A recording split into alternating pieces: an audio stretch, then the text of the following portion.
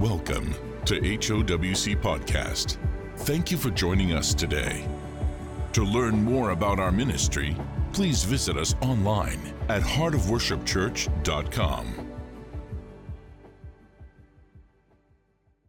I want to talk to you today about the reality that God always exceeds our expectations, whether we understand it in the moment or not. And really, the enemy can come and lie and confound and confuse us and make us disappointed with God because that we don't understand the scope of what He is actually doing. The Word says that He will do above and beyond what we could ever hope or imagine. So sometimes in the moment, it might seem like we are being overlooked, forgotten, neglected. But really, it's because His plan is so big and so grand that we just cannot comprehend it. I think one of the greatest, most mind-blowing and amazing examples of this revelation that we find in Scripture is the disappointment of John the Baptist. John the Baptist had been imprisoned for preaching the Word of God, for standing on the Scriptures, for believing it with all of his heart, soul, mind, body, and strength. And while he sat in his prison cell, he continues to hear the amazing things that Jesus is doing. In Matthew chapter 11, verses 2, we read this: "And when John had heard in the prison the works of Christ, he sent 2 of his disciples and said unto him, Art thou he that should come, or do we look for another? So Jesus answered and said unto them, Go and show John again those things which ye do hear and see, that the blind receive their sight, the lame walk, the lepers are cleansed, the deaf hear, the dead are raised up, and the poor have the gospel preached unto them. And blessed is he whosoever shall not be offended in me." You see, Jesus wasn't just bragging to the disciples of John the Baptist. What he said was very intentional and had a specific purpose because Jesus knew what was in John's heart. He knew the question that his soul was asking from his deep, dark, lonely imprisonment, from the situation that seemed so hopeless, yet he was holding on to the hope that he found in Scripture. He believed in a prophecy. You see, we all have promises that God has given us. We all read things in the Scriptures and we grab hold of it. But sometimes we twist the interpretation because of our limited perspective and sometimes even because of our vain imaginations. We think we understand exactly what God means and what He is doing, but His plans are so grand. The Scripture tells us that His thoughts are far above our thoughts. His ways are not our ways, but they are perfect. And when they are fulfilled to the fullest, then we will find true joy everlasting because we will know how faithful our God is and how grand and magnificent His plans were for us and how amazing our part in it really was. It's easy to get discouraged when you feel overlooked or forgotten or deceived.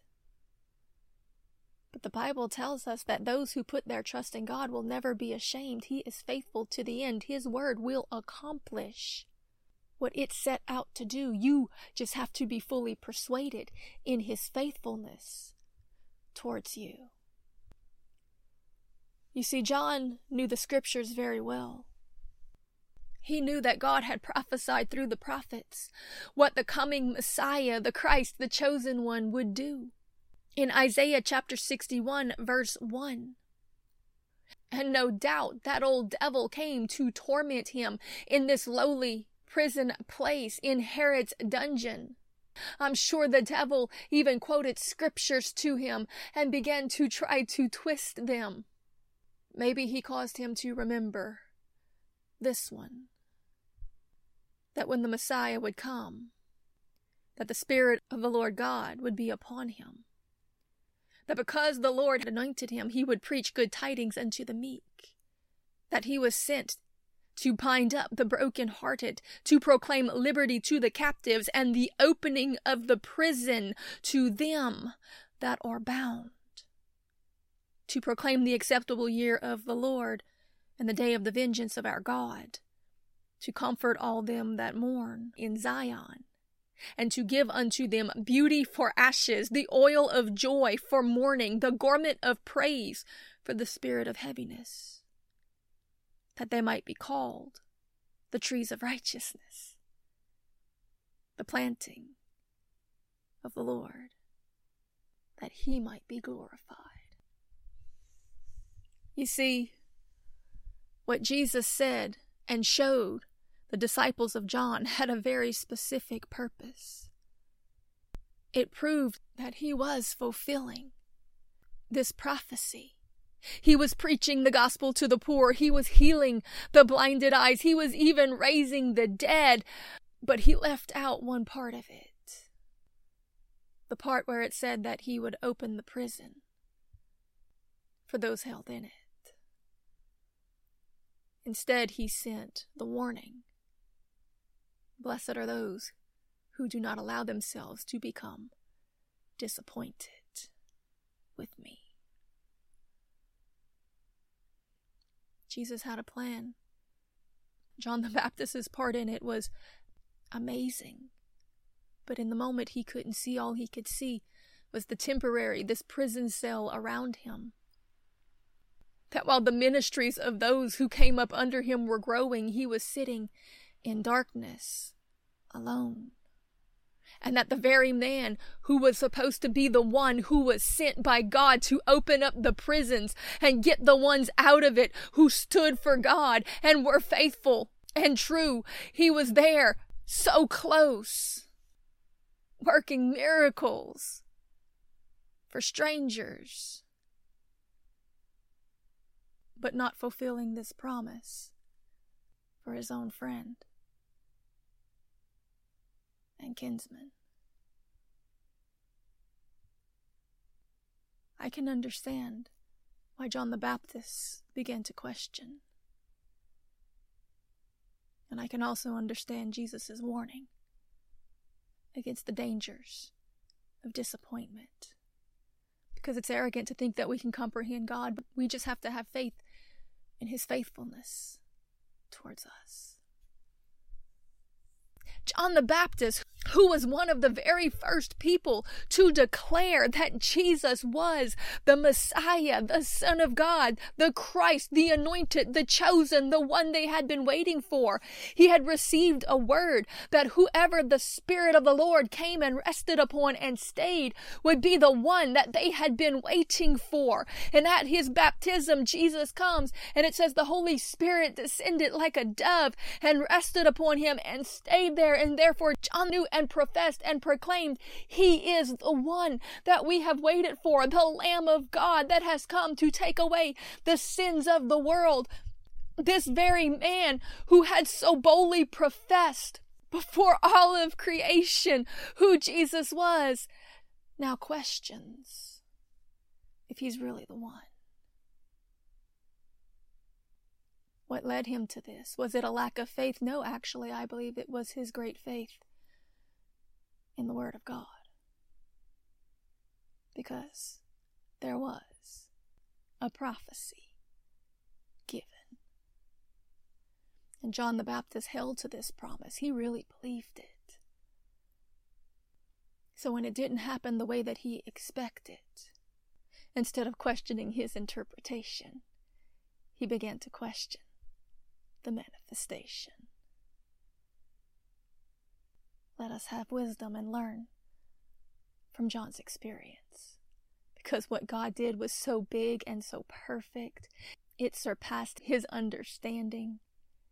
And in his limited perspective, he could not comprehend or grasp the scope of what God had used him to usher in. Because you see, while Jesus continued to fulfill elements of that prophecy, except through John's perspective, the part that he really needed, John the Baptist was beheaded He was killed for his faithfulness. Now understand this, that the Bible is very clear that no sin can enter into the kingdom of heaven. Therefore, before the blood atonement of Jesus, no one that died went to heaven. You could not enter in because, as Scripture also says, that the blood of bulls and goats is not sufficient to take away sin. It doesn't remove it, it just covered it. So in the Old Testament, when the saints died, they went to a place called Sheol or hell, but it's not hell the way that we see it, not the place of torment. It was a holding place. Some call it Abraham's bosom. We get a description of it somewhat in the story that Jesus gave us about Lazarus and the rich man. The rich man was a sinner. He was in hell. He was in torment. But when Lazarus dies, he goes to this holding place where Abraham and Moses and all the saints were. There was no torment there, but it wasn't heaven either because they could not get in. So it was something akin to what people nowadays might call a purgatory, but it was really Abraham's bosom. It was just a place of waiting till they could be atoned for and cleansed by the blood of the real Lamb. We get so caught up in the rest of the story of Jesus, the crucifixion, the death, burial, and resurrection that we forget that when John the Baptist was beheaded, this is where he would have went and waited. Now there's a very interesting thing that I want you to grasp today. That place, Sheol, was known and is sometimes translated in Scripture as the prison. So you see, there was no reason to be disappointed. God did not lie to him. Because very shortly after Jesus himself would be crucified, he would be laid in the tomb. Oh, but the devil didn't know what he was doing because Jesus had not sinned. And the law says that sin brings death. Therefore, a man who had not sinned was not holden to the penalty of it. He was sinless. Therefore, when he was released from his physical body, his spirit was able to enter in to heaven, to bring the blood of an atonement to the mercy seat, which is the very throne of God, his own blood, him, our high priest, and make true and everlasting atonement. And once he did that, then he was able to go down, having the keys to death, hell, and the grave, and the authority to take those saints with him out of the prison and bring them to heaven. Oh, he was going to fulfill the prophecy spoken in Isaiah, just not the way that John expected. Something far grander, far more lasting, something eternal and more powerful than what John could imagine.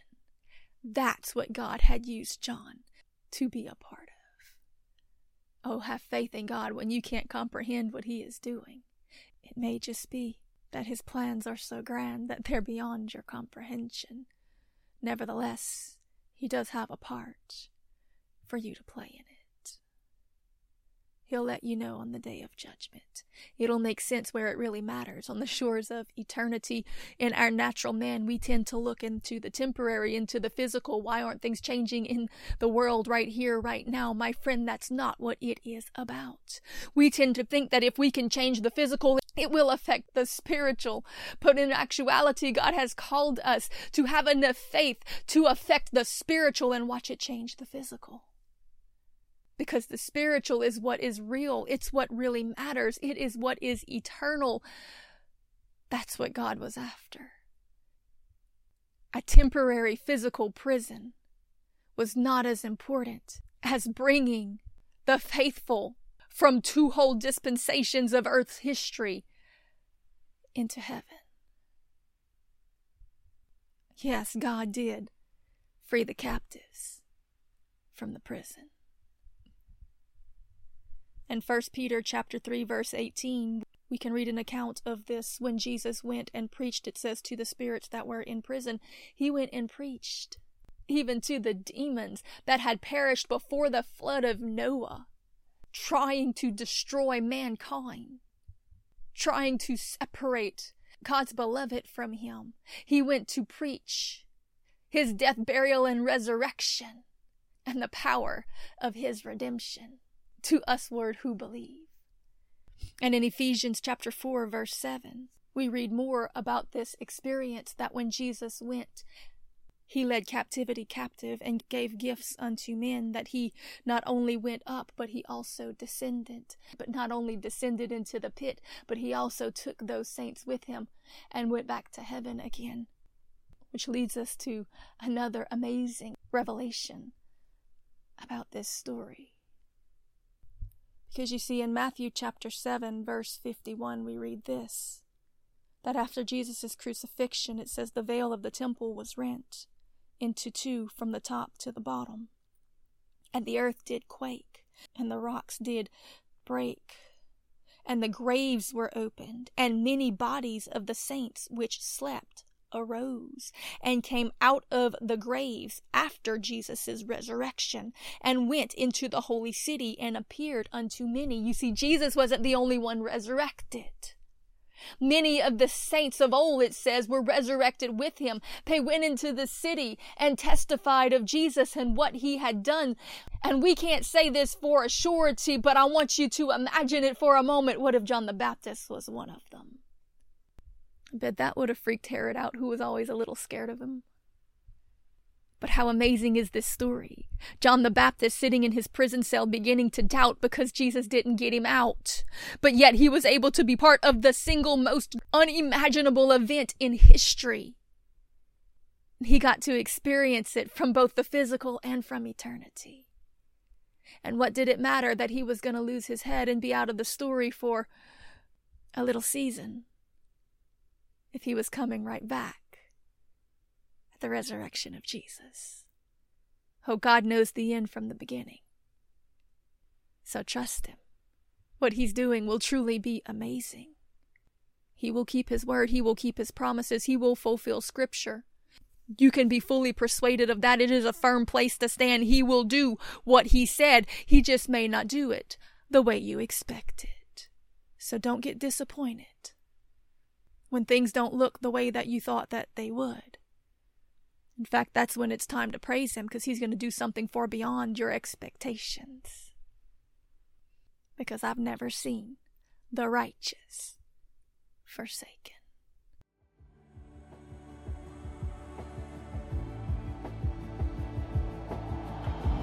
Thank you for joining us today. This program was brought to you by HOWC Media Ministries. For more messages like this or information about our ministry, please visit us online at heartofworshipchurch.com.